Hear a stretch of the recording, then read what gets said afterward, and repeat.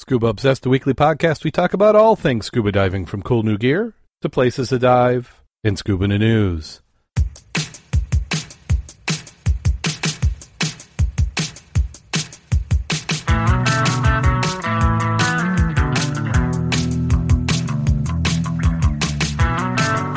Scuba Obsessed episode 362 is recorded live March 22nd, 2018.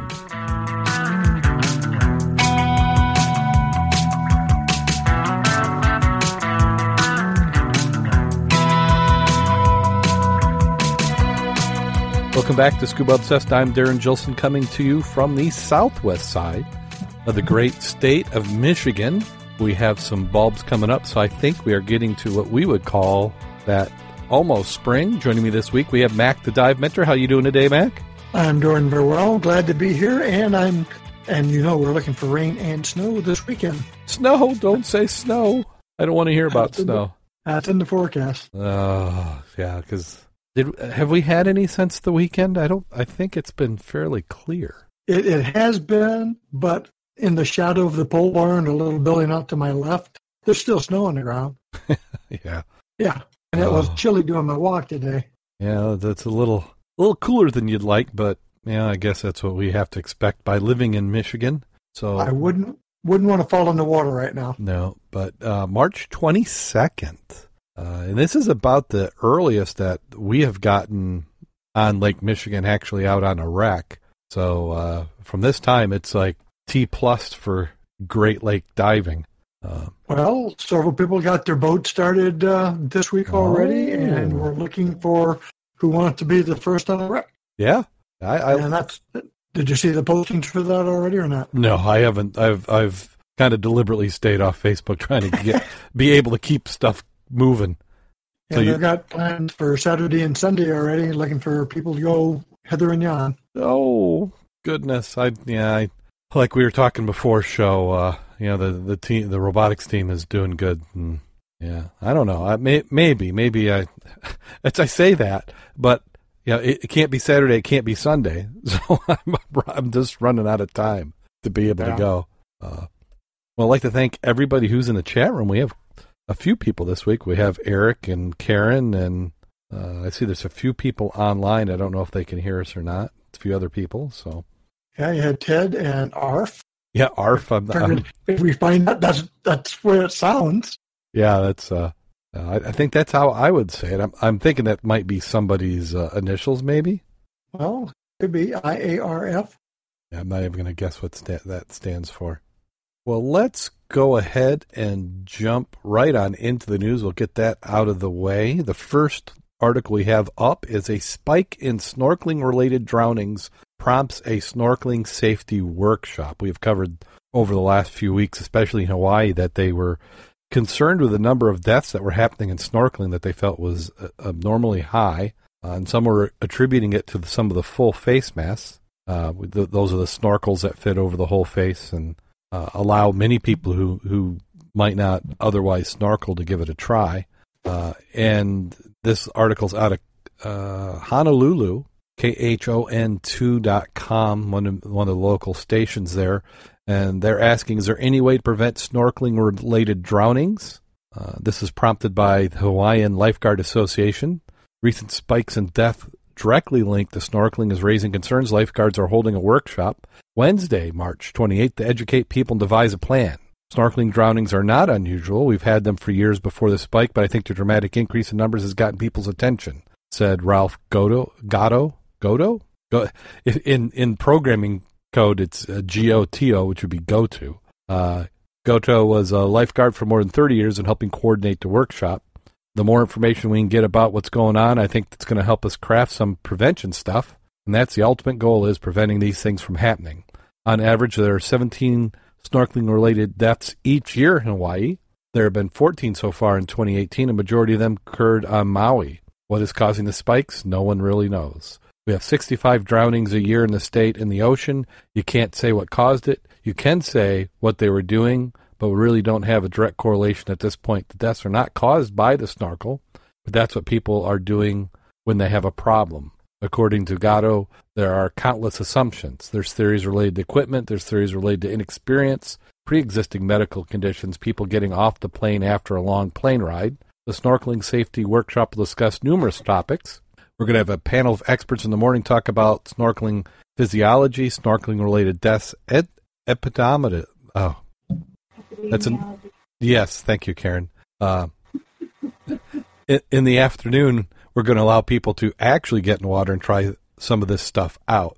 They also intend to educate people. Snorkeling seems to be simple and so beautiful and so easy. It's not. It's a strenuous activity, and people need to understand that.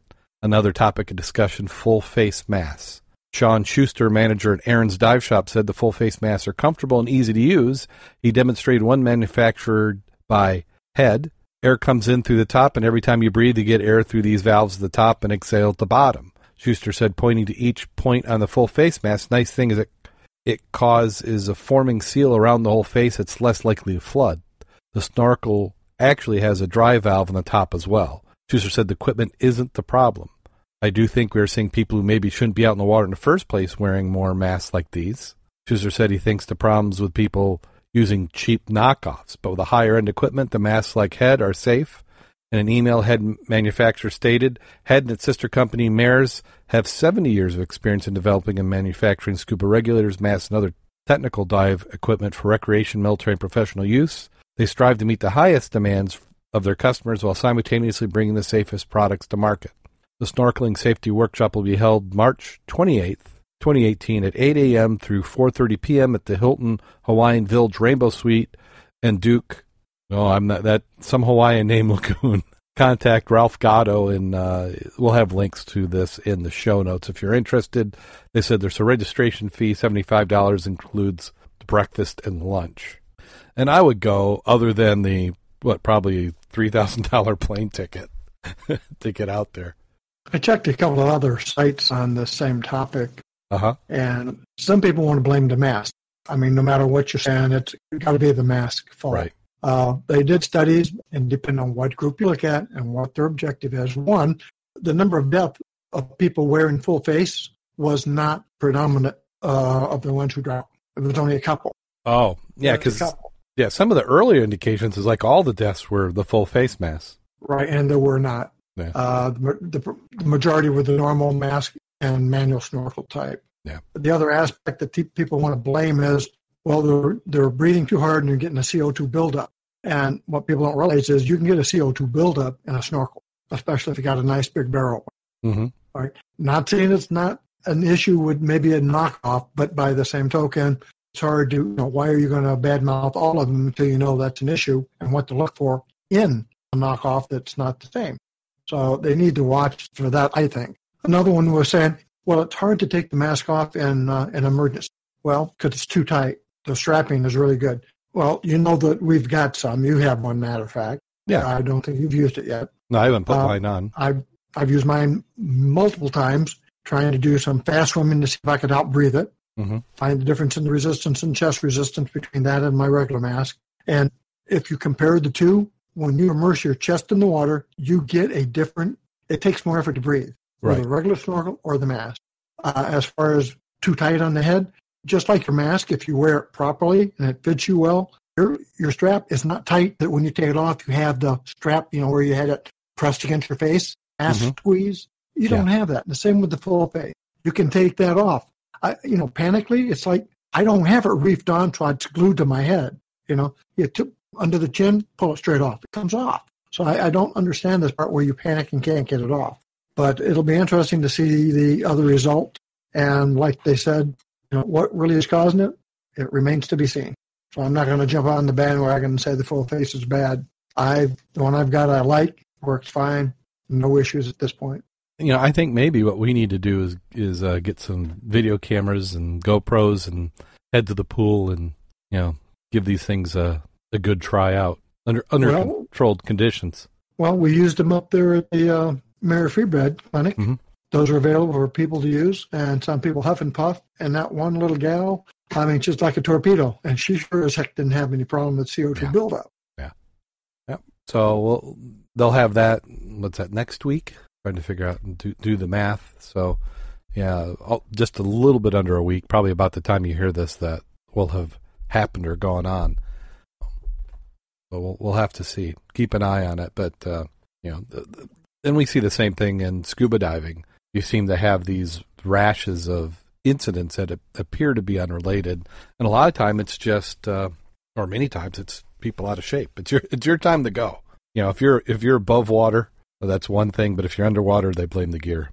Well, it's like, I've been diving 50 years-ish, maybe a little more, and if they say, well, he was a diver. Well, 50 years plus, how old? What's that old fossil doing in the water anywhere? We don't say that to your face. To my face. I don't know. Somebody was commenting about if I fart dust. I don't know. Does that mean I'm old? I don't know. I think my wife would prefer if that's what I did. So this next article we have, is this the next one on our list? The officials list? Yeah, the one about the Marine Sanctuary. This is a follow-up. So this one, last week we talked about the governor of Wisconsin who rescinded support for a NOAA plan to set up a preserve in Wisconsin. Port Washington officials on Tuesday urged area residents to write their state and federal officials in an attempt to get Governor Scott Walker to change his decision and once again nominate the lake from Port Washington to Two Rivers as a marine shipwreck sanctuary. What we need now is to reopen the dialogue with Walker. Mayor Tim Malata told the Common Council Tuesday, "We don't consider this a death knell. We believe this sanctuary designation represents significant opportunity in the area and the state, and is really the reality is the impact is far-reaching. There's a world of potential. Hopefully, we can let the governor know that there's still a very strong support for this," said Port Washington Tourism Council Executive Director Kathy Tank. While the proposed sanctuary has been touted as a tourism magnet in the area and a way to protect shipwrecks, thanks to the benefits go far beyond that. It brings in federal resources that never in a million years would otherwise have access to, she said, including capital investment, education opportunity, research, and jobs. There's so many more benefits than just protecting the wrecks, which is why so many people seem to think it's all about. Divers aren't the only ones who benefit, Tank said, noting one purpose of the sanctuary designation is to bring the stores and sites on the lake to everyone. Federal resources could help the state find additional wrecks in the area, added Tish Hayes, co-owner of Port Deco Divers. The sanctuary designation by the National Oceanographic and Atmospheric Administration had bipartisan support from the state and federal legislators, and officials believed approval of the sanctuary is just a month away, something Walker's March 6 announcement stopped in its tracks. Noting the sanctuary effort started in the communities that would be impacted, not from federal government, Malata said, "I really believe the process is representative government at its best. The mayors of the four communities most impacted by sanctuary, Port, Sheboygan, Manitowoc, and Two Rivers, are urging residents to contact their state and federal officials and even county supervisors to pressure the government to reopen talks about the sanctuary so its concerns can be addressed." Tank said she has a template for letter area residents can send to legislatures, and people may obtain it by emailing her. Yellow and blue Save Our Sanctuary buttons and stickers have been created for people to wear in support of the effort. Well, let's go back. Who is this person, this Tank? Now, I did read that earlier. Port Washington Tourism Council Executive Director Kathy Tank. Okay. Yeah, because I looked this over, and I don't want to be Debbie Downer or Don the Downer, especially since I do work with you guys on the Southwest Michigan Underwater Preserve. Yep. Question number one. What's the difference between a sanctuary and a preserve? I'll leave that alone for a second. Second item is, sanctuary is touted as being a tourist magnet or a tourism magnet. Okay. If you didn't have a sanctuary, are you still going to have the divers come? Yes. Why? Because of the shipwreck. So being a sanctuary does not increase that as a tourism spot. Number two, a way to protect shipwreck. The question is, how exactly are you protecting the shipwreck? Are you physically protecting it? You're not. Mother Nature has her way. The only thing that's advantageous to having a preserve or a sanctuary is having the buoy systems to avoid having to drag your anchor through the wreck. Does that sound logical to you and correct? I can't argue with anything you've said. That's what we're trying to do, correct? Yeah, that's we're what trying to get the buoys, and they cost money. Yeah. And I'm coming back to that. I love the part where they say, and it brings in federal resources. What that means is it brings in money that they consider free because they don't have to spend it from the state. That's not free because that came from me and you and everybody else. So I dislike that term free money because it isn't. why is it any different for the educational opportunities than without the sanctuary? Is it because you'll have a structured group of people who are getting paid by somebody to tell you more about the wrecks that you know are already there? Not sure. Does research. You need a sanctuary or preserve to do research on shipwrecks? I don't think so.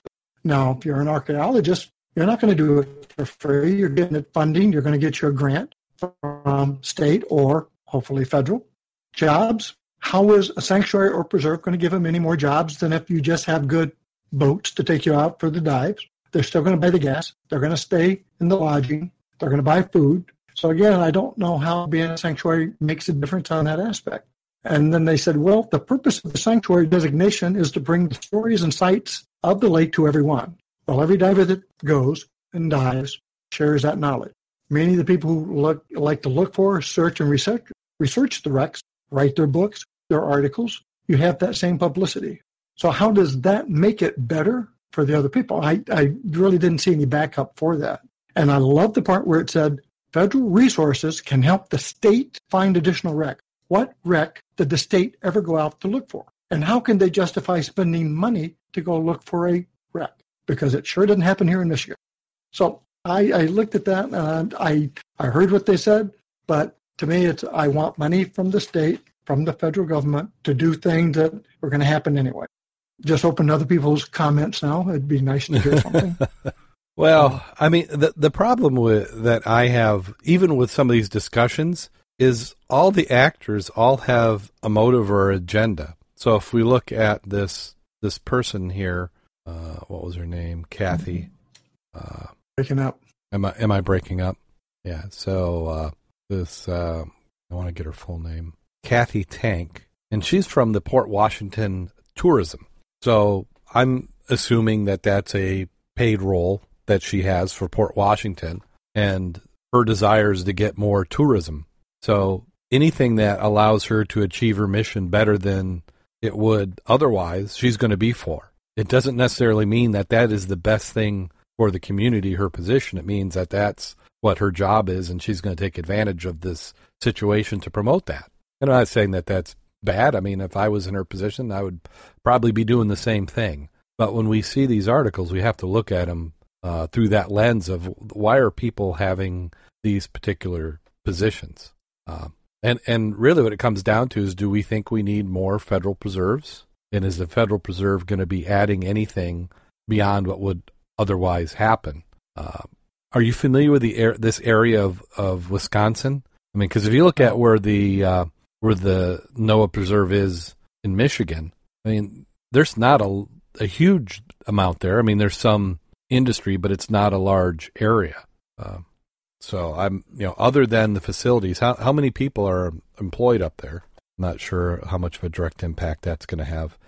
For me, for selfish reasons, I like to have these sort of things. I like to have, marine museums and research go on and stuff. But, if I was, the benevolent ruler looking at all the ways to slice up money, priority-wise, I don't know if this is the biggest and best priority that we're using for money. I mean, I see a whole lot of other social issues that could be addressed that may be a little bit more important than some shipwrecks that they're going to be unable to protect.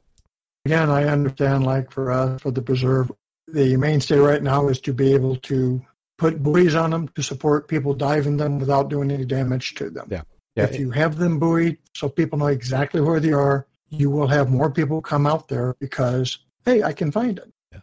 Yeah, and what Mac's referring to, I don't think we've talked about it on the show, but the state of Michigan, well, we've talked about the preserves, but the specifics, which I'll get to in a second here, is that in the state of Michigan, we have I call it a volunteer preserve system.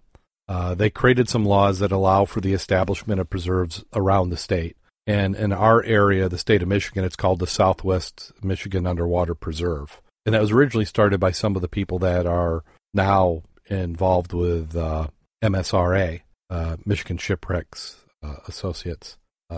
So we've got this preserve system, and it's what each of the preserves do is they have a group who sets up bylaws and rules. They can claim land from the shoreland, I think, out to what is considered recreational diving depth, or yes. A certain number of miles, whichever is greater. It's 130 feet or 5 miles, whichever one comes first. Whichever one comes first. Okay. Correct. And the idea is just to create this body that helps maintain and manage these preserves. So instead of having like what NOAA would do, which is federal money coming in, this is all self-funded by volunteers, and they operate under these rules that are set up. And the idea was, who's better to manage it than local people? And then each preserve was allowed to sink one shipwreck or object, provided that it has historical bearing and meets all the approval and cleanup requirements and so on. And one thing that the preserves happen is that they kind of ebb and flow like any volunteer organization. They have a lot of activity, and then sometimes they die and wane. And we've been supporting the preserve for quite a while. All the web hosting for the preserve, I've been taking care of for probably about as long as this podcast has been going. And then this last year, we really decided that the preserve needed to be kickstarted, and so about 2 months ago, there's a big push to get it going. And in the election of officers, we have Kevin, who was on the program. He's not on this week. Is the president of the preserve. I'm the vice president, and then there's about 4 or 5 other board members. So what we're trying to do, and I'm speaking as somebody who's part of the preserve, is there's an incentive to. I don't even say it's an incentive. We're trying to buoy the shipwrecks. That's been going on in the preserve system for about 4 or 5 years now, and it's a complicated process. It can be expensive, which is ironic considering that you're a nonprofit trying to help something out. But there were charges involved with, or fees involved with, documenting where these buoys were going to be and going through all the paperwork. So the state said, okay, each of the preserves, send us your coordinates. We'll put it together under one permit, and then we'll get that all approved. And that permit is actually running out here in the next few months. So what we're trying to do in the Southwest Michigan Preserve is get those wrecks buoyed. And the benefit of having those buoys on those wrecks is that instead of people dragging an anchor trying to catch the wreck, or unofficial volunteers tying lines and milk jugs to a wreck in whatever fashion they choose, is that there would be these approved moorings. For the anchor, it's either a concrete weight, or some of the preserves have been approved with using train axles, that are on the train trucks from the rail cars. And there's a certain way you have to buoy it. And then you have to get specific permission from the Coast Guard for the type of buoy you're using on the wrecks, which they then talk to the Coastal Shipping Association, also has some say in the matter. Yeah, I'm not sure of the name of the organization, but there is one. Yeah. So, and what it comes down to is on the inexpensive side, not involving moving things and buying materials, but the least expensive you can probably get up for buoying it properly is going to be about $800 to $1,000. And in many cases, if you have to go with lighted buoys or buoys over a certain size, you can be upwards over $2,000 for buoying a wreck. And then you have the manpower of putting it out there, getting the people out there, putting it up in the spring, taking it down in the fall. So that's a large majority of what the preserves are working on. And then the eventual goal is to get a well enough funded and operating organization so we can sink some of these dive sites that we would like to see. At least that's my selfish motivation, is I want something big to dive on. Can I add a couple of comments here? Certainly. Actually, the 1994 is when they started, called the Michigan Underwater Preserve Council. Mm-hmm. And back in 94, there were 9 at the time, as I recollect, areas designated as preserves throughout Michigan, which were unsupported by any kind of finances from the state or feds. And their purpose was to just that, protect the shipwreck. And at the time, they had like 1,900 square miles. And I believe the current now is we have 12 preserves, and I believe we're reaching 7,000 square miles.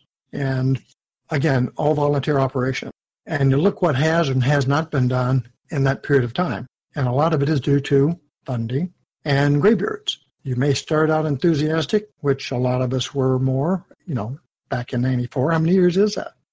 That's older. A lot of the guys are not diving and not here anymore. 25 years or so? Almost 25 years? Yeah. And I don't know if anybody else has had this issue from clubs or organizations trying to get volunteers, it's hard to find people to either serve on committees, work on committees, much less be a diver to go do the work. So it's not gotten any easier as the time has gone on, as you would thought we'd have got some experience. Some of the preserves are doing very well. Some of the preserves have some really good water, good depth, and some darn good shipwreck. Mackinac, for example. We go up there and spend a week. Why? They're buoyed, they're big, they're deep, they're in pretty decent shape, and we spend our money. Yeah. So I just question some of the reasons they had as why they need a sanctuary when I'm not seeing the advantage to having that as well as a preserve or just enthusiastic divers who are protecting the environment they're diving in. And they do that because they don't pilfer. I should say pilfer. Up until 86, it was legal to take items off of wrecks, and people did. Part of it was because your visibility was 3 feet, and at the time, no one's going to see it if you didn't bring it up. Nowadays, it's a little bit different. And when they say pristine shipwreck, if pristine shipwreck is not one that's got parts and pieces missing and is covered in quagga and zebra mussel, in my estimate. But I would, as a Great Lakes shipwreck diver, I would say that our wrecks are in some of the best shape relative to their age that you'll find anywhere in the world. However, they're not pristine. It's not like the day they went down. Look at the photos. You can say, hey, that still looks like a shipwreck. But if you happen to have a photo from back then, if that was possible, you would see that they have broken down quite a bit. The decks are collapsing. They've splayed open. Storms and ice do a heck of a lot of damage to these wrecks. So Mother Nature on her own is going to do it. So you might say that, somebody might make the argument that we need to document these and take photos and stuff, but that can happen with or without the funding of the federal government. Well, you got the other aspect too. You've got, I just lost my train of thought there for a second, but the advent of the better visibility does increase the diver visibility and wanting to go look at something because you can actually. But again, that was not through any effort by any person. It was because we had an invasive species come and help us out. Yeah. And that's some of these photos that are doing a great job at promoting these wrecks. Would not have been possible 20 years ago. Well, I mean, if you've got some comments or feedback or, think we're just full of it, go ahead and leave us a message. You can, email us at theshow@scubaobsessed.com. You can go to our contact us form. Facebook page, tweet us on Twitter @ScubaObsessed. Give us some feedback. We're willing to listen. I don't necessarily know if this is borderline politics. I don't know. Do you ever actually change anybody's mind? To me, it comes down to needs and wants, and this isn't necessarily a need. This is more of a want, and I just think that we've got things that are higher priority, and it's really an overlapping opportunity, which I think is why the governor of Wisconsin decided not to do it. Is that why grant the federal government additional authority and just make a bureaucracy that you now have a harder time moving through? Now we kind of squeezed as much as we could out of that article. The next one is we've got Paul Allen continuing to find shipwrecks. Wouldn't you love to have his checkbook? The USS Juno warship that sank with 600 aboard is discovered 4 kilometers down in the Pacific. An expedition to South Pacific funded by Microsoft co-founder and philanthropist Paul Allen has discovered the wreck of a famous U.S. warship that was attacked by a Japanese during the Second World War, claiming more than 600 lives. The billionaire's personal search team located the remains of the USS Juno off the coast of the Solomon Islands on St. Patrick's Day. The Juno was sunk by Japanese torpedoes in November 1942, claiming the lives of 687 men, including 5 brothers known as the Sullivans from Waterloo, Iowa. The men became Navy heroes and had a destroyer named after them. Despite naval policy stipulating that siblings could not serve in the same military unit, brothers George, Francis, Joseph, Madison, and Albert refused to serve in the Navy unless they were posted to the same unit. The ship, known as the Atlantic-class light cruiser, was found more than 4,000 meters below the surface, resting on the floor of the ocean. We certainly didn't plan to find the Juno on St. Patrick's Day. The variables in the search are just too great, said Robert Kraft, director of subsea operations for Allen. We're dealing with an environment out here that's very harsh. It's thousands of meters deep, and it's very unpredictable. We're putting a lot of electronics and high voltage down there in very deep water and seawater where it shouldn't belong. There's always so that always presents challenges. An autonomous underwater vehicle dispatched by Allen's expedition ship, the Petrel, confirmed the wreckage was indeed the Juno after video recording by the underwater vessel was analyzed by experts aboard the Petrel. As the fifth commanding officer of the USS the Sullivan's DDG-68, a ship named after the five brothers, I'm excited to hear that Allen and his team were able to locate the light cruiser USS Juno that sunk during the Battle of Guadalcanal, said Vice Admiral Rich Brown, commander of Naval Surface Forces. The story of the USS Juno and the Sullivan brothers demonstrates the service and sacrifice of our nation's greatest generation. According to information from Paul Allen, the USS Juno was the only active for a year prior to its sinking. In November 1942, the battle was short and brutal, and the ship split in two under torpedo fire, killing most of the men on board immediately. The Juno sank very quickly, reportedly within 30 seconds. In spite there being approximately 115 survivors, serious rescue effort was not initiated for several days, by which time only 10 men were rescued from the disaster. Expedition funded by Allen have resulted in discovery of USS Lexington, USS Indianapolis, USS Ward, USS Astoria, Japanese battleship Mushishi, and the Italian Second World War destroyer Arcalieri. I probably got that a little slaughtered. So he's found quite a bit. How would you like to have that ROV, though? Well, actually, it was what he used down there was a autonomous type device.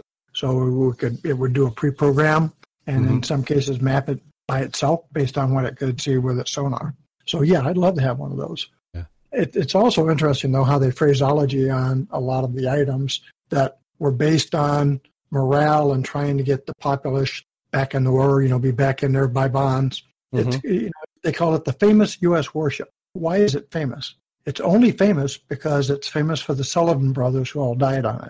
They were all together on that boat for 10 months and 10 days before they were dead. The sicky part about this is 3 of them were immediately drowned, one the day after, meaning if silence hadn't been required on the aircraft circling saying, oh, by the way, there's people down there, they would have started the search earlier. If they had started the search earlier, it's very possible they would not have had 4 or all 5 of the brothers dead. The other brother, the last one, lasted 5 days. Had they started the search earlier, perhaps that would not have been true. Of course, you have your secrecy aspect. You don't want to broadcast bad news. Lots of variables. And again, warfare is just that. Well, it seems like they could have, this is all backseat driving from, 70 years later. It seemed like you could have come up with some sort of code because the Japanese sunk it, so they know they sunk it. You could have had something that would have identified, hey, let's come out here and do some searching, or that there's a need of searching. But well, it's a combat situation. They're not the only vessels in the area. You got a loose submarine. I can understand a lot of it, and how they did actually, my understanding is, get some of the survivors is with amphib aircraft, which is what they normally use to spot where the people at. Let's go down and pick them up. That's how Bush got picked up. Okay. An amphibian. But it's odd about that. The other part I thought was interesting, sort of, was that you'd have thought after that, you'd never have kinfolk have that same issue. 5 killed. Actually, 2 years later, they had 4 brothers killed. Not in the Navy, though. Yeah. And one was in the Army, one was in the Marines, 2 were in the Air Force. They all died within 6 months in different areas of the service. Yeah. One got killed by a tree, didn't say how. One was killed in Italy. One was killed on a bombing raid. One was wounded seriously in a bombing raid and passed 17 days later. And Sullivans were 5, and the second most was the group, got their names here for a second. I know I had it somewhere. I can't find it. Anyway, there's another group. Their family had 4, and they were separated. Oh, it's Borgstrom, Borgstrom. Yeah, within 6 months. So it shows you wars how. Yeah. Yeah, and we were fortunate that we did not have a lot of action on U.S. soil, because it could have been the other way where you're losing whole families to bombing raids or explosions or troop movement. Well, the multiple thousands upon thousands were killed on D-Day. Yes. That reminds you back in the Civil War days, where we've had days in the Civil War that many were killed in one battle. Yes. You just can't fathom that. It's hard. No, you just look at, I live in a small town. Imagine the population, the whole town being gone in a day. And that's it'd be interesting had you had cell phones and videos and YouTube at the time. What the outcry would have been. Yeah. Well, now we have one article from, I believe this is down in Australia. They're talking about buried treasure, scuba divers scouring rivers for rare collectibles. And as we know, since it's one of our pastimes up here, is finding bottles. Over the past 4 year, Newcastle-based Tony Strazzali and Paul Serenga have amassed an enormous collection of rare collectibles by scuba diving under old bridges and wharves that once dotted the countryside. The area is lucrative because Victoria Hotel is behind us, and old steamships used to pull up at the wharves that were lined along the banks here. So the blokes loading the boats, children hanging around back every day, drank their drinks here, and often threw the bottles into the river. And they go on and talk about it, that this is pretty much stuff that we talk about all the time. But I just wanted the opportunity to go and look at the bottles. Like the whiskey, was that whiskey bottles? The wonky black glass bottles, sometimes referred to as pirate bottles, date back to the early 1800s. I've found bottles like that, but I don't think ours were anywhere near that old. And then the clay bottles from the 1800s. Are you talking about the glass ones on the front picture, or are you talking about the ones at the bottom? The ones up towards the top. Okay, the top ones are the colorful ones. No, not the colorful ones. The ones just a little bit farther down. Below the guys. Yeah, it says wonky black glass bottles. Right. Those are going to, if you look at the crown tops on them, those are corkers. And you can tell a lot of those are old because they're not mold. The one on the right looks like it could have been a shoulder mold with a regular neck. Those are not glob tops. So, the one on the left looks like a glob top, which would make it a little older. Reversing it, looking at the bottom, you'd want to see if it had a pommel mark, which would be an indicator of a fire blown or, air blown over the fire, which would give the age. We found similar to that, but not same age, I don't believe, for this one. Yeah. And if you go down below it, you'll be looking at the stoneware and they're ceramic. Yeah, the clay ones. Right. And like John, for example, found a nice one last year that looked like the one on the right, except it wasn't crooked. And that was from, I think one of those was from Ireland or something. And it was dated back to the early 1800s, 1850s, 1840s. And some of the bottles we have got, though, are from, or not from, but are embossed from overseas. A lot of the water ones are. Yeah. And those don't seem to be embossed there, but we do get the embossed ones here. Yeah, because Niles there's potential to find stuff, gosh, as long as there have been people in the United States from Europe. There's potential to find it there. So yeah, their history goes back, 1850s, the heyday, but you had travelers up and down that river for another 200 years before that. Yeah. And if you look at the old maps, if you're metal detecting and stuff, you can look where the old Indian settlements were, which were across, of course, along the riverbank because it's food, water, shelter.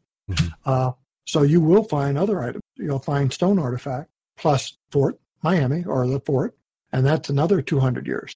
Yeah, because it was kind of a trading route. At one point in time, it was a focal point. Yes. Yeah, the east side. Yeah, the east side of Lake Michigan, the towns over here were bigger than Chicago, so we had a little bit more traffic. It wasn't until we started having the western expansion that Chicago really started to take off. Yeah, if you go and dive over in Detroit area, hang on a second, I think that's my guy talking. I hate that. Yeah, if you're in the Detroit area, especially down by the Raisin River, where it used to be a really nice dock and wharf, you can predate us by another 70 years. You'll find stuff 70 years older easier because they came there first before they came overland to start populating the Chicago area and then out west. Yeah. So bottles, that's one of those other things you can do when you're in the water. And safes and bicycles and swords. and clean up a little bit of trash while you're at it. Yes. And speaking of stuff that floats on the beach, this next article is a mysterious sea creature washes up on a Georgia beach. A man from Wycross, Georgia, has been left scratching his head after he discovered a Loch Ness type thing washed up on the beach while he was out with his son. Jeff Warren said he found the strange creature after going boating at Wolf's Island National Wildlife Refuge in Golden Isle, Georgia. He initially thought the animal was a dead seal, but upon closer inspection, he saw it resembled something from prehistoric times. The mysterious creature, which had already been devoured by birds on the beach, stretched from about 5 foot and appeared to have an elongated neck. Warren recorded the creature and spoke about it at a nearby Skipper's Fish House, where he was told of a legend called Alti, or Altahama, the local equivalent of Loch Ness Monster, who is said to roam the sea in the area. The U.S. Fish and Wildlife Service offered an alternative explanation. According to Director Dan Ash, many sea animals have a way of decomposing that makes them resemble a dinosaur. He said that they have been examples of 30-foot-long basking sharks decomposing in such a way it looks as a long neck and a small head, in a similar way to a prehistoric creature. The U.S. Fish and Wildlife Service has been unable to sufficiently determine what the creature Warren found on the Georgian beach is. There was similar confusion last September in the wake of Hurricane Harvey. They found a mysterious fang creature walked up on the beach in a Texas city. According to biologist and eel specialist Dr. Kenneth Tye, it is likely that the creature was a fang-toothed snake eel or a garden or conger eel, as all three of these species occur off Texas have large fang-like teeth. So, I know, the pictures of those, they're very, very ugly. Yeah. Well, you take half the flesh off any creature that already kind of has a creative a jawline, and it just accentuates that. And it seems what was it, Plesiosaurus? Yeah, Peleosaurus, like? which is what they had up above that I was getting caught up on. Yeah, it's like that's what it really looked like, though. It does. I mean, we're getting to the point now where somebody could take a sample and do a DNA test and probably tell you, but that just takes money. Maybe that's what NOAA should be doing. DNA tests for all these viral creatures that are found on the beaches. We have what I thought was a pretty nice article from Boating Magazine, boatingmag.com, and they had 5 scuba diving safety must-haves, and they list them as both visual and audio devices that will help keep you safe while scuba diving. And what they had done is, this is the sister publication to scubadiving.com, and the first one they had on their list is the Nautilus Marine Rescue GPS. The waterproof Nautilus GPS broadcasts a digital man-over signal with GPS coordinates to any boat within 34 miles equipped with an AIS-enabled VHF radio. Open the cap, press the blue button, pop off the retainer to unfurl the 9-inch antenna. Hold the red button for 5 seconds. It's $199, and you can get one from nautiluslifeline.com or your local dive shop. I believe this is one that several dive shops have started to carry now. Also, your marine equipment suppliers. Yeah, Wolf's does have a couple of varieties, as I recollect. Mm-hmm. And if you're going to be diving, especially a lot of us who do solo diving, even in the river, and you're going to be someplace there's nobody else, that's not a bad idea, especially the ones that give you the bounce off the satellites. Yeah. Because then they know exactly where you are. If you're ever thinking about doing a boat dive solo, this is something that you definitely should have. I don't think it mitigates all the risk, but at least if you make a few bad decisions, this may be something that can help save you. And the next item, which I also agree with, is the Dan signaling sausage, bright orange and nearly 8 inches wide. This tube is visible in the daylight from a half-mile away in our test thanks to a 2-inch wide vertical reflective strip that flashes in the sun. As a mesh pouch that can hold emergency supplies like a light and a mirror. $80, and you can get one at dan.org/store. And again, those are all... I will recommend that as a good one. I've got one of those.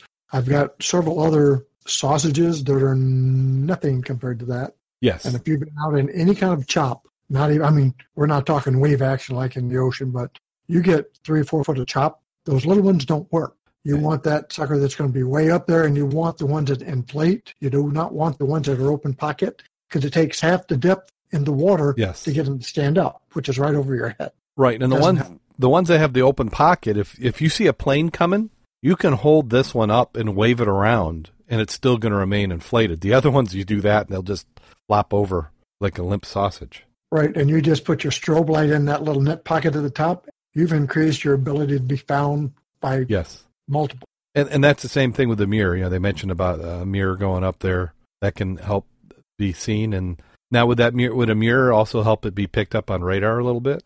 Depends.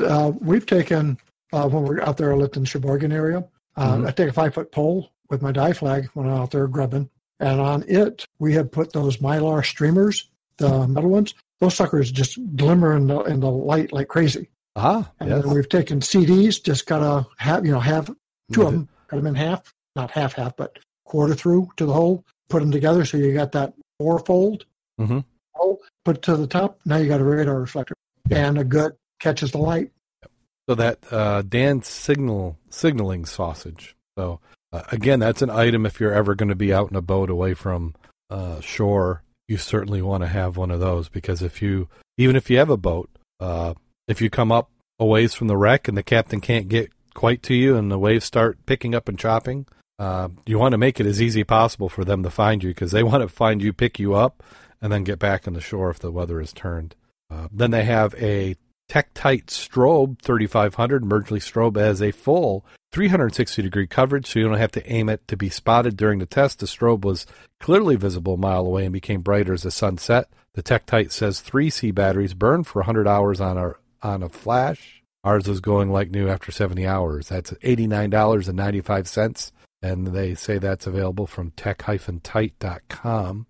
And a strobe light is a good idea. I don't know about this particular one, but multiple are fine. If you're doing night dives, it's nice to have one that you would attach to your valve on your tank so that divers behind you can spot you, and then they have something stowed away that if you're, again, get lost and need to be found, you can put on it. And then I was going to say that works really good during daytime, especially at night. When they say a mile, when I'm at 2,000 feet, I can see many, many miles. Yeah. And if you got a strobe, it's amazing what I can find or see from that altitude. So when that rescue helicopter or aircraft's looking, strobe can really help you out a lot. Yeah. And something else that I like is that Bob, our Zodiac boat driver, captain, who also does rebreathing. He rebreathes a lot. Who's a rebreather diver. On his boat, he has a strobe that he slides down the anchor line.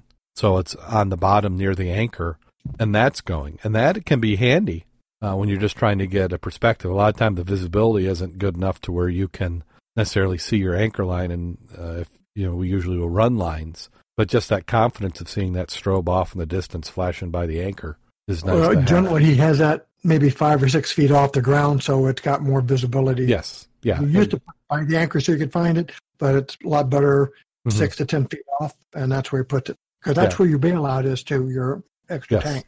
Yeah, and what he does is he's got a retainer on the line so that it slides down the line, because that goes in the water before he goes down. And it also is a nice visual cue as you're coming down your anchor line, especially in the lower visibility. When you start seeing that strobe flash, it gives you an idea how close you are to the bottom. The end is near. Yes. And then they have the Dive Alert Plus V2 air horn.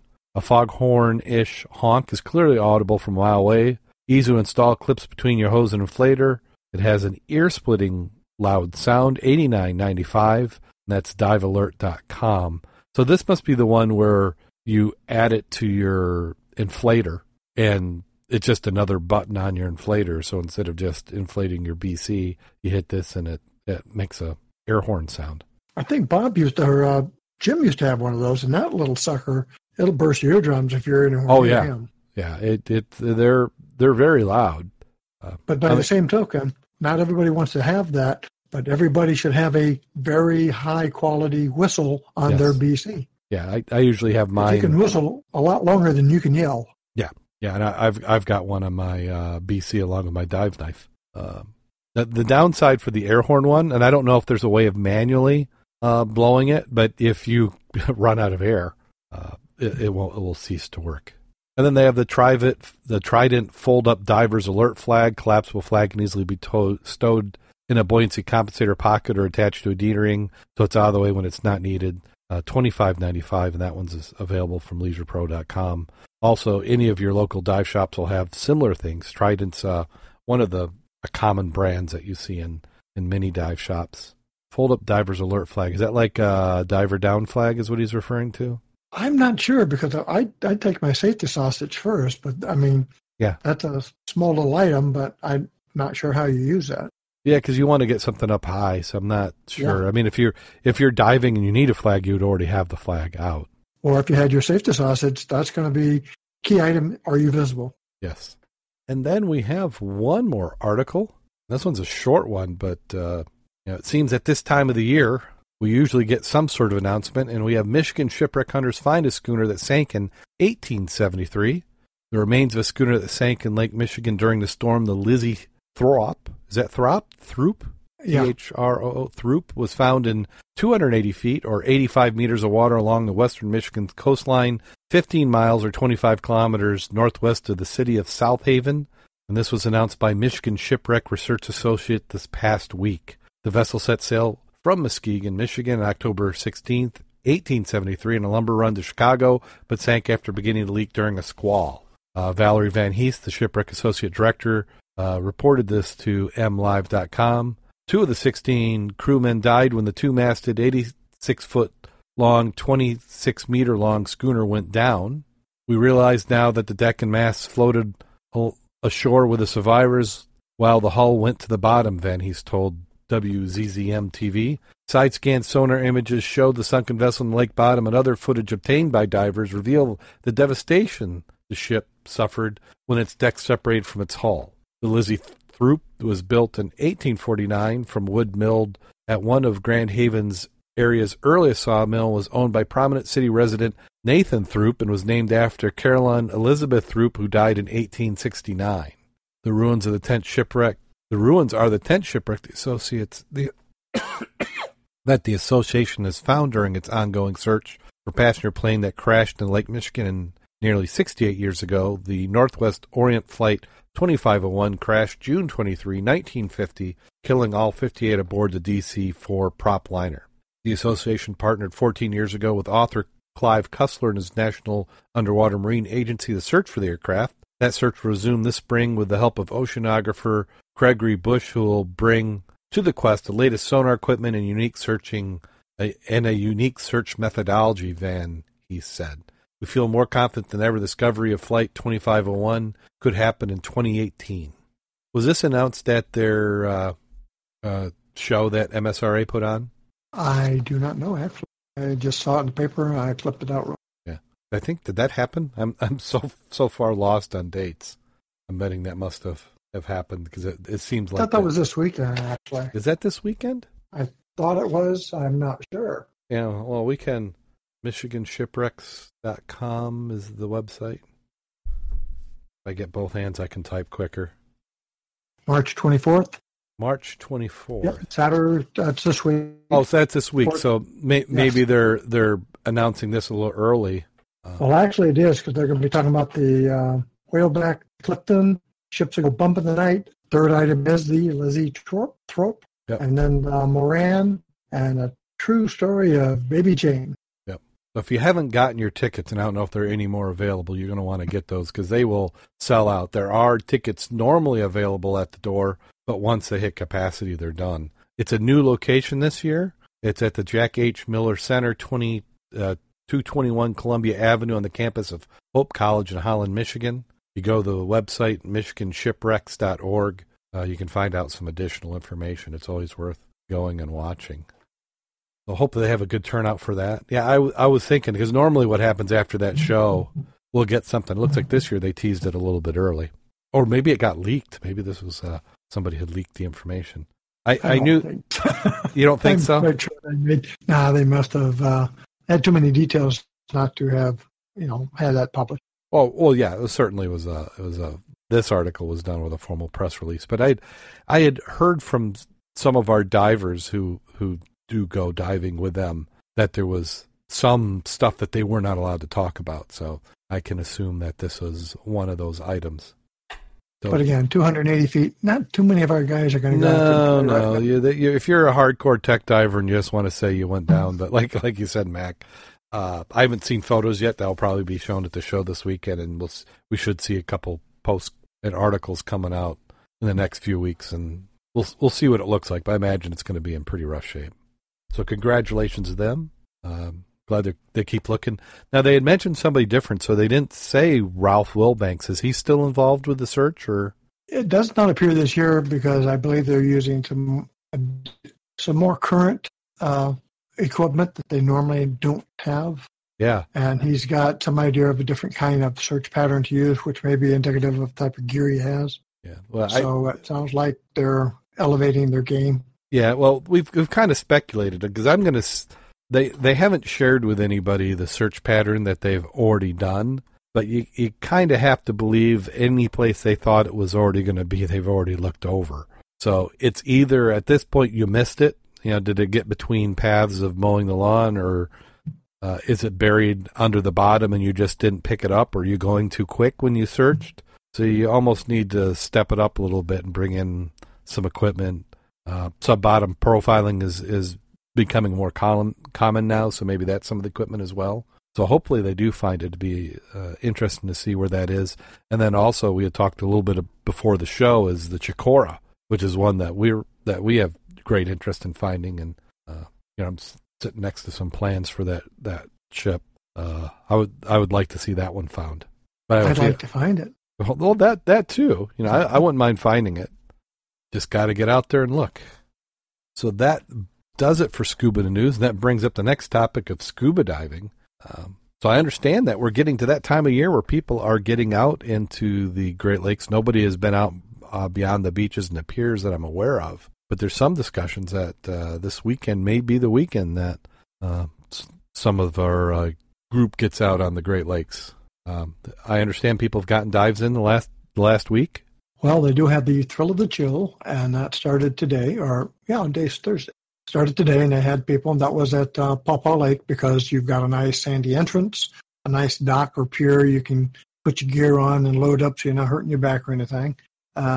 Visibility wasn't the greatest, but they had decent vis. I think they said 10 feet, and temperature 42 to 46, something like that. Lake 16 has been dove. Visibility down to the platform was 6 to 10, marginal. You got down to the bottom of the anchor chain, that's in 60-odd feet plus, and you needed your flashlight. Plus, if you had a leaky glove, you weren't going to be down there. A little chilly? Still in the low 30s. Yeah, Lake 16 is cold, and when you get that conditions where there's more visibility at the top and the bottom, it's rough. Gull Lake has opened up. SAS Group was out there the other day, Wednesday, because they started their Wednesday dives. They've got a lot of little items going on. And I believe, I'm trying to remember if it's H2O or the other group, they're having a pool party at Bridgman in April. And I'll probably get some more details on that. But if you hadn't got wet for a while and you want to check out that dry suit to see if it really is dry, or get out the wetsuit to see if it's still going to fit, because they have a habit of shrinking over the winter. We know how bad that is. Give you an opportunity to check it out in semi-warm water. Yeah, I'm hoping mine is expanded during the winter. So we'll see if that. Don't count on it. Don't count on it. I understand that if you seal the wrist cuffs and the feet cuffs on a single and the neck, and then blow it up, you can sometime make them expand. Well, I'm hoping that I've reduced a little bit since the holiday season. So I'm hoping I can fit in my dry suit just a little bit better. It still zips. One of the articles we posted in the newsletter, and we discussed at the dive meeting on Tuesday, was it pays to have a little bit of fat on you if you're going to wind up in the ocean. It does. As an old wetsuit ice diver, I know that little bit of thermal protection, a.k.a. blubber, does help you have a little bit more. It makes a ability. Big difference on keeping the hypothermia down. Yeah. Especially when it's a little cold, but not like ice diving. Well, I assure you, I still have plenty of fat layer remaining, but I've been trying to trim it down, get ready for spring. Get in some better shape, because don't want to be a statistic. You go in the water and then you have a nice heart attack, and they're going, hey, that diving killed another one. So we think we may have some people getting their boats out and heading out this weekend then. Yep, the feedback was, I think, even Kevin I believe it was Kevin, talked about his boat. All he did is put a battery in, turned over the engine, added some water to it, and bingo. Excellent. And that's what you want. Yeah. As long as it's not going to freeze, you're good. Yeah, you don't want it to freeze. Bob was looking to go out with his, so. Yeah, make sure you got some fresh gas, and it's always these early dives early in the season. We usually like to hit some of the shallower wrecks. Are they talking to Havana? Actually, somebody was talking, it might have been John, talking about the South Bend. Oh, yeah. I like the South Bend off of Michigan City. No, that's the one that's inland on the lake. Oh, the Diamond Lake. Yeah, that's a Diamond traditional. That's not a Lake Michigan dive. That's a Diamond Lake dive, which is off Cass County. Cass County. So that's a good one. That is traditional. One that we would hit. It's a good warm up for the boats. Yeah. Because you can paddle your boat back to the dock. It's not going to be fun, but it's a And small. you're close enough to the shoreline that if you have to, you can get to the shore and say, "Hey, can somebody haul me home?" Yeah, you can knock on somebody's back porch and have them call if you can't get cell phone reception. But that's a good one. That's Bob always likes to do that one first, and then the following weekend, if things hold out, then it's usually a Havana dive. So that'll be nice. We're smart though. We start out shallow in the inland, work our way back out, and start, like you said, on the Havana, maybe the Rockaway, and you start working the distance up. So by the time it gets warm, surface-wise, you can start hitting the big ones like the Ann Arbor 5. And if you still want to hit it 120, you do that one, hit the props 130. And then if you've really got your stuff together, down to the bottom, 160? Yeah. 5. And what's nice is you're working two things. You're working, getting yourself in condition and your gear in shape, slowly going deeper, doing deeper and deeper wrecks. But then also that first big lake dive of the year, it's nice to have other boats come out with you because you can have it turn over and maybe even make it out past the pier head.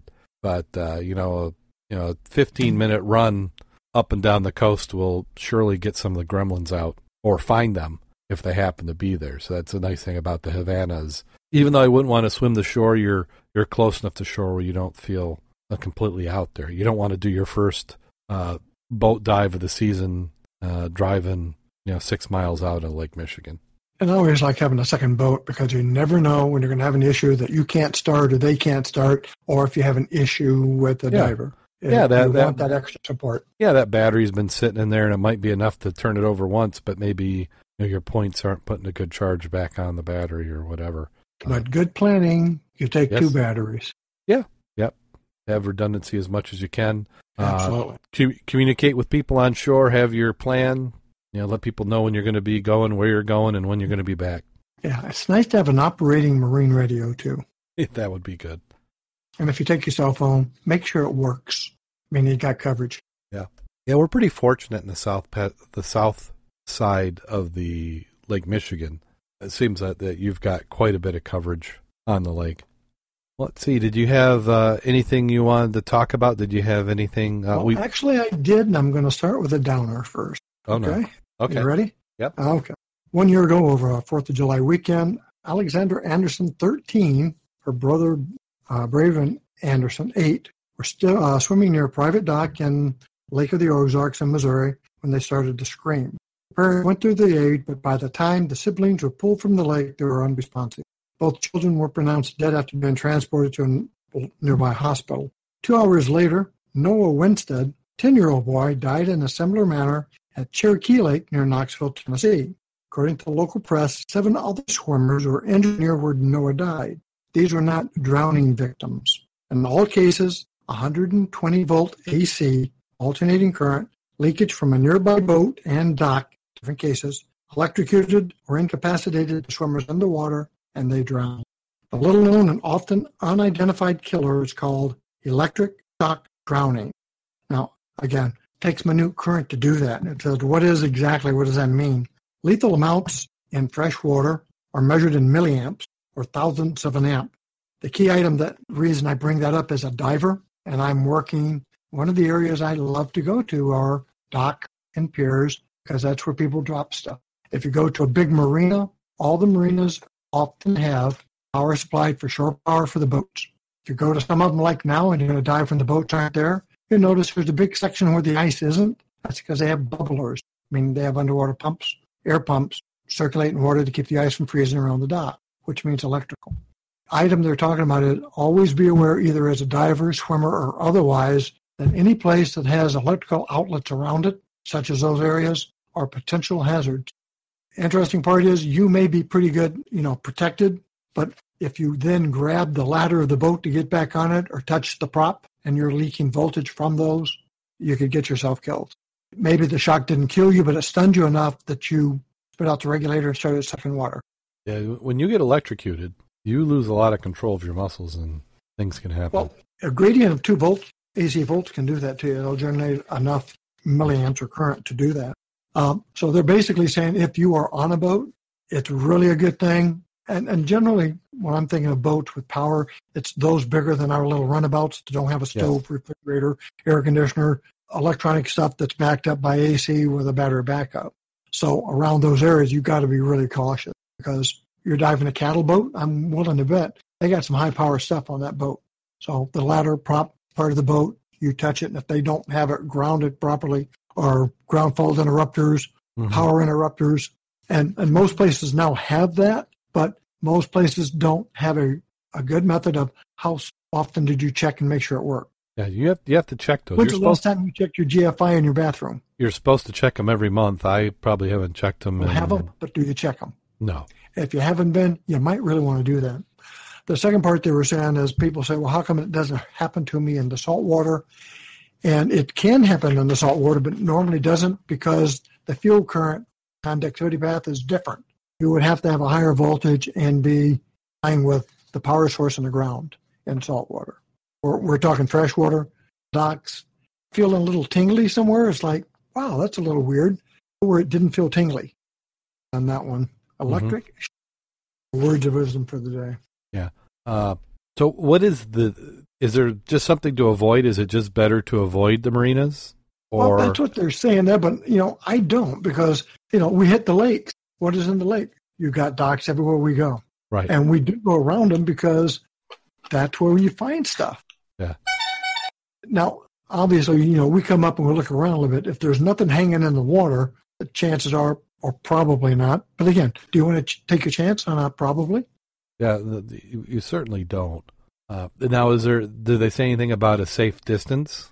Or is it just No, most? they don't. Yeah. No, they don't. But it is an interesting fact. Here's a factoid for you. If like lightning, let's talk lightning for a second. If you're out there and a storm comes up, what do? Well, it's recommended if you have air, go 20 feet to 30 feet down. And thunderstorms normally blow through in 15 to 20 minutes. So if you're in the middle of something really active, you come up 20 minutes later, chances are you will have got the most of the storm away. It doesn't mean you can't get hit. I mean, you're towing a lightning rod. You're the highest object on the lake, right? Yeah. Key items there is when lightning strikes and hits the body of the water, it dissipates laterally, not down. That's why if you go down 20 feet, you're going to be in pretty good shape.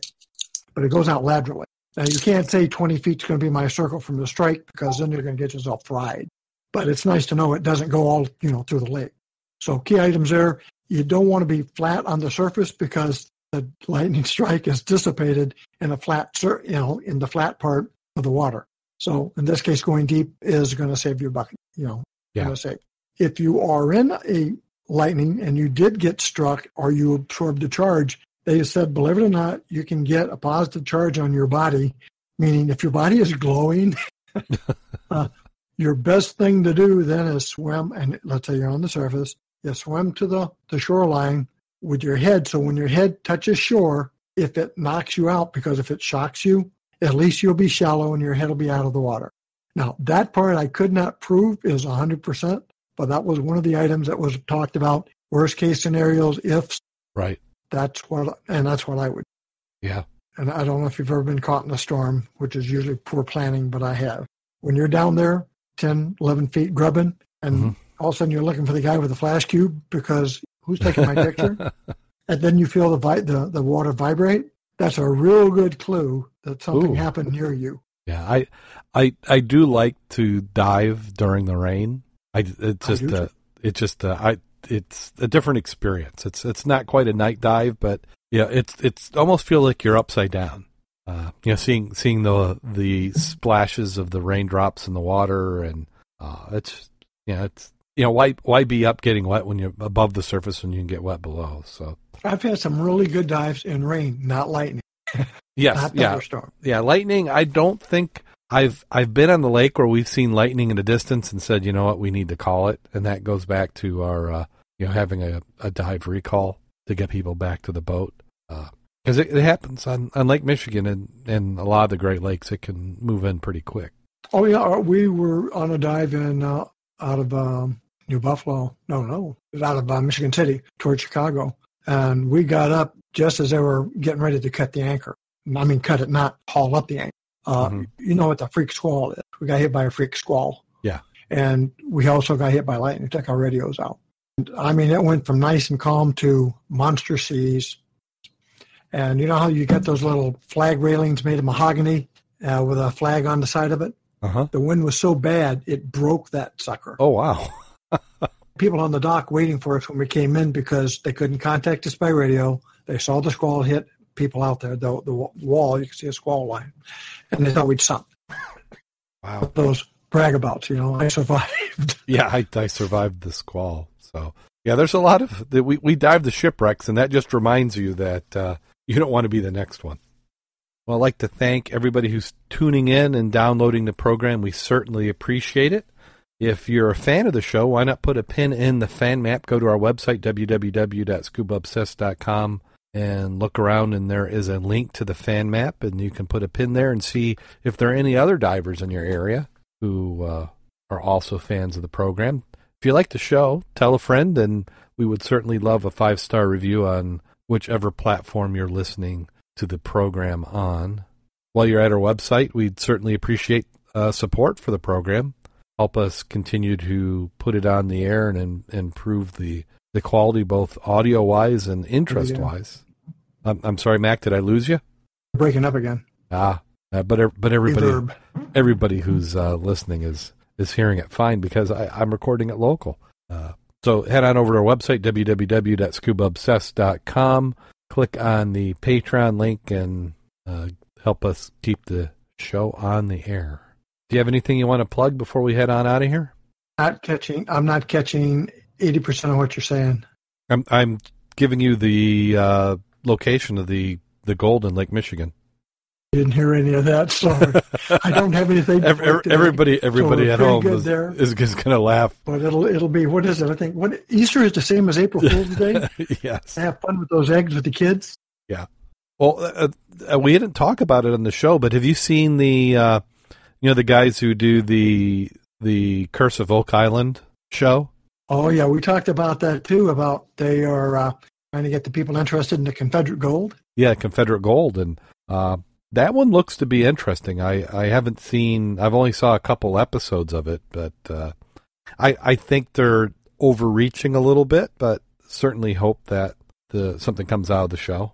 When you've got the money to embellish it, and somebody's going to finance you, go for it. Oh yeah, you're getting some FaceTime. The personalities on the show, which is what makes the Curse of Oak Island so good, is that you just like everybody who's on it. You don't see a lot of ego and personality that's abrasive, and that's kind of the same avenue that this one's going. Is that you genuinely like the people and you want to see them succeed. So hopefully they find what they're looking for and they're making it interesting. You're not the whole time again, so I don't know if the other people can hear you well or not. I just thought I'd mention that again. No.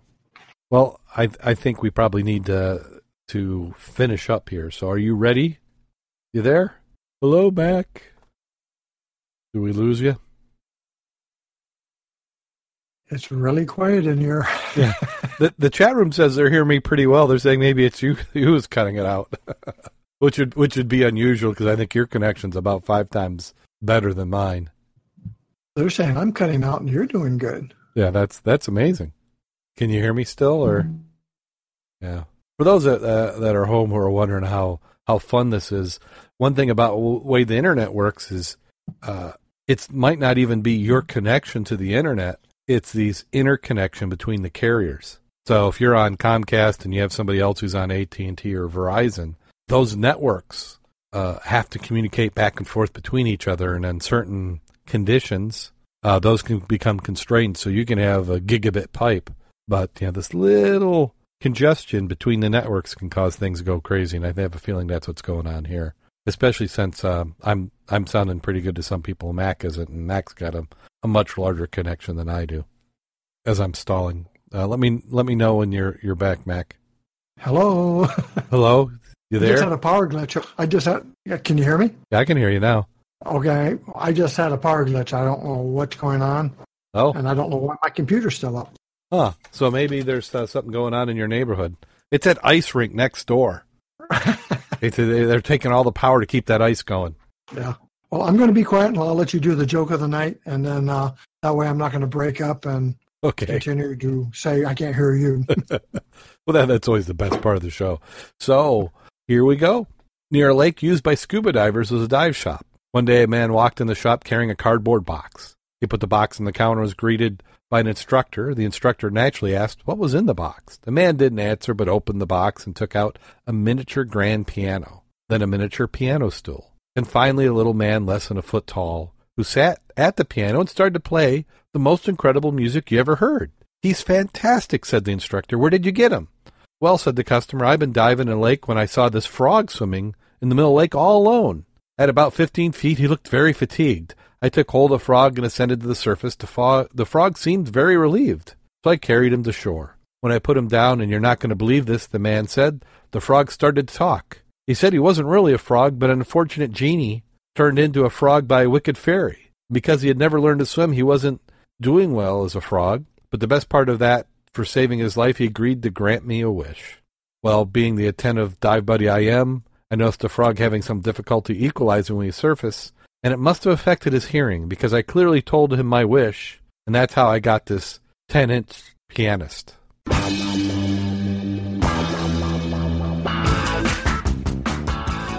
Did you get that? Good night, Grace. I thought you were just going to claim that you had a bad connection and didn't hear that one. Isn't that the exit for Jimmy Durante?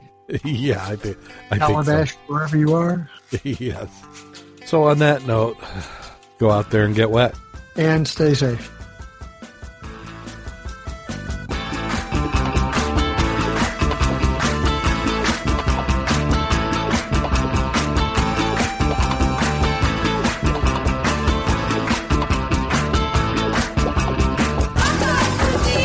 How long have I been cutting that out?